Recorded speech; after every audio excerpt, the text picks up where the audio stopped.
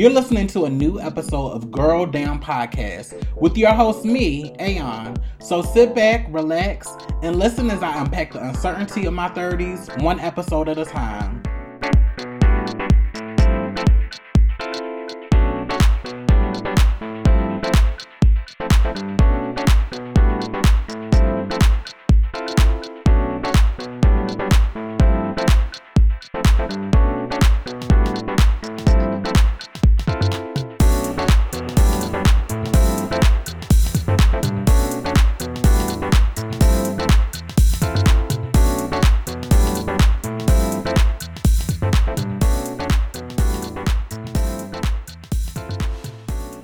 Hey, welcome to another episode of Girl Down Podcast. This is me, Aeon.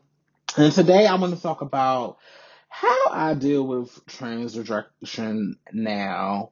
So I know this episode is coming out. We just passed Thanksgiving and Christmas is coming up. And I just want to say that I'm just so blessed to get to this point in my transition where when I started out at 19, I didn't think I would ever get to this point where I don't feel like I owe cis folks passability, femininity, my womanhood. I'm just so there that like I'm so set in my transness and how I define womanhood for me and how I show up that those things really don't bother me and they don't affect me anymore. How they did when I was young, when I was first hitting my stride in my transition, when I first came out to the world and showing Brianna to the world, when I was still one of the new girls on the scene in Baltimore, and I desperately needed people to see who I was, to validate me, to validate my womanhood, and to use the right name and to use the right pronouns. And I was so hungry for love and so hungry for acceptance. So to just be on the other side of this where I'm just nonchalant, but like, let's be honest, what plays a part in my nonchalantness about it is because I have been able to overcome so much. I've been able to accomplish so much, and I'm in I'm in my career now that is able to generate an income where I'm able to kind of create stability for myself and really insulate myself from a lot of the transphobia and things of that nature. So I do say this with the mindfulness that I am in a privileged position where I'm able to create some insulation. But even with that insulation, even with the access that I do have, I have had to circle back to some relationships that were toxic and really assess whether the people, like certain families, certain friends, whether the investment was worth enough for me to go back and to repair those relationships with family, especially those who really either didn't see it for my transition or kind of distanced themselves from me intentionally and kind of left me to my own devices.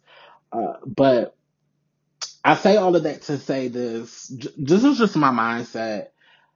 How I deal with the rejection now is like at the end of the day, nobody else is doing nothing for Brianna, the adult, right? At the end of the day, I could go out, you could clock me, you could misgender me, you could dad name me, which you shouldn't be doing. But I've gotten to the reality that people, as long as people feel like they can take a dig at you, or people feel like they can overpower you or shade you, they're going to go for the bait and they're going to do it. And in that moment where my instinct reaction, my Banji cunt South Baltimore girl reaction is to slap a bitch in the face, pull out a can of mace and just spray till there's nothing in the can. Read and cuss a bitch out and cause a scene like I used to do back when I was a young girl, desperate for that validation. I think when I come back to my apartment that I pay for, nobody's helping me pay for that motherfucker. When I pay all my bills at the end of the month, nobody's doing it for me. Nobody lives in my apartment for me. I'm not living with nobody. I'm not shaking my purse for anybody. Nobody is doing it for me. When I get up and go to work every day and I interact with my coworkers, all of that other shit that people are saying, it doesn't matter. Because no matter what you try to say, the reality is I'm still going to move through this world as a woman. I'm still going to be treated like a woman, the good and the bad. And nothing you say is going to shake or change the experience that I'm going to have as a black trans woman moving through this universe. No matter how much you might hate, no matter how much you don't see it, nothing is going to change that. And at the end of the day, I have set my life up in a way that nobody can take this away from me.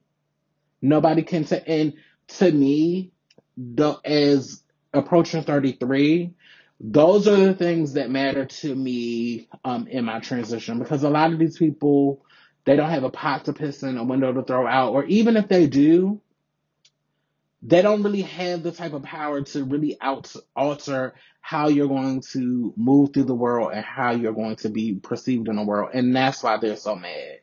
When I think about all of the men in the closet that or not even the men in the closet, when I think about all of the men who I come across on these dating apps, and they're either outwardly transphobic, saying, why are you on this app, trying to get me reported, trying to get me blocked, or the people that are willing to mess with you but are still engaging in transphobia by trying to make you a secret or just trying to put their shame on you. The fact doesn't change that you are still attracted to me as a woman, as a trans, whatever, however you see it.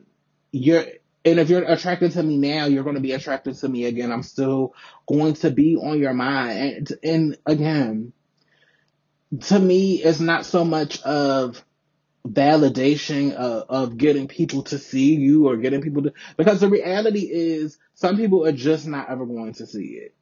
And the crazy thing is people that do see it, but they're purposely going to go out of their way not to see it to make you feel bad about yourself. But as long as you're able to take care of yourself, support yourself, cultivate relationships with your chosen family and blood family members that are willing to be in a respectful and loving relationship for you, then that's all that should matter, because that's all that matters to me. I know whose I am.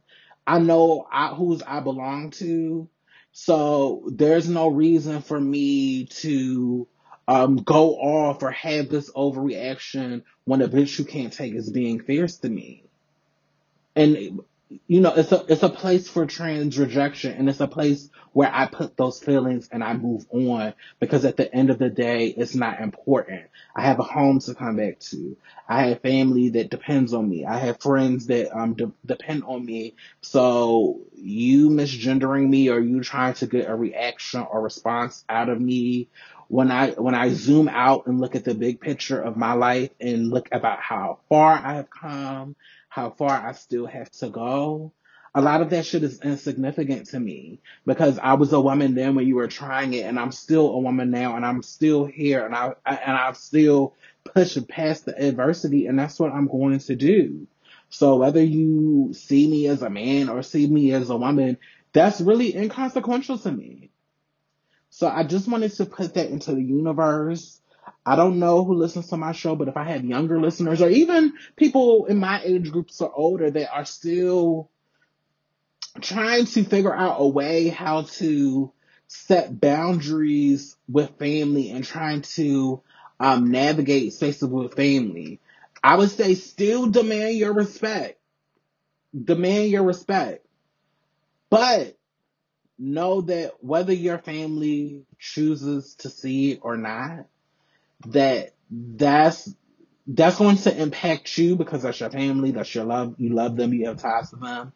But in the grand scheme of things, that's not going to impact how you move through the world and the experiences that you know you're going to have, because you're a woman. And the best thing that you can do is build your own fortress of safety and solitude.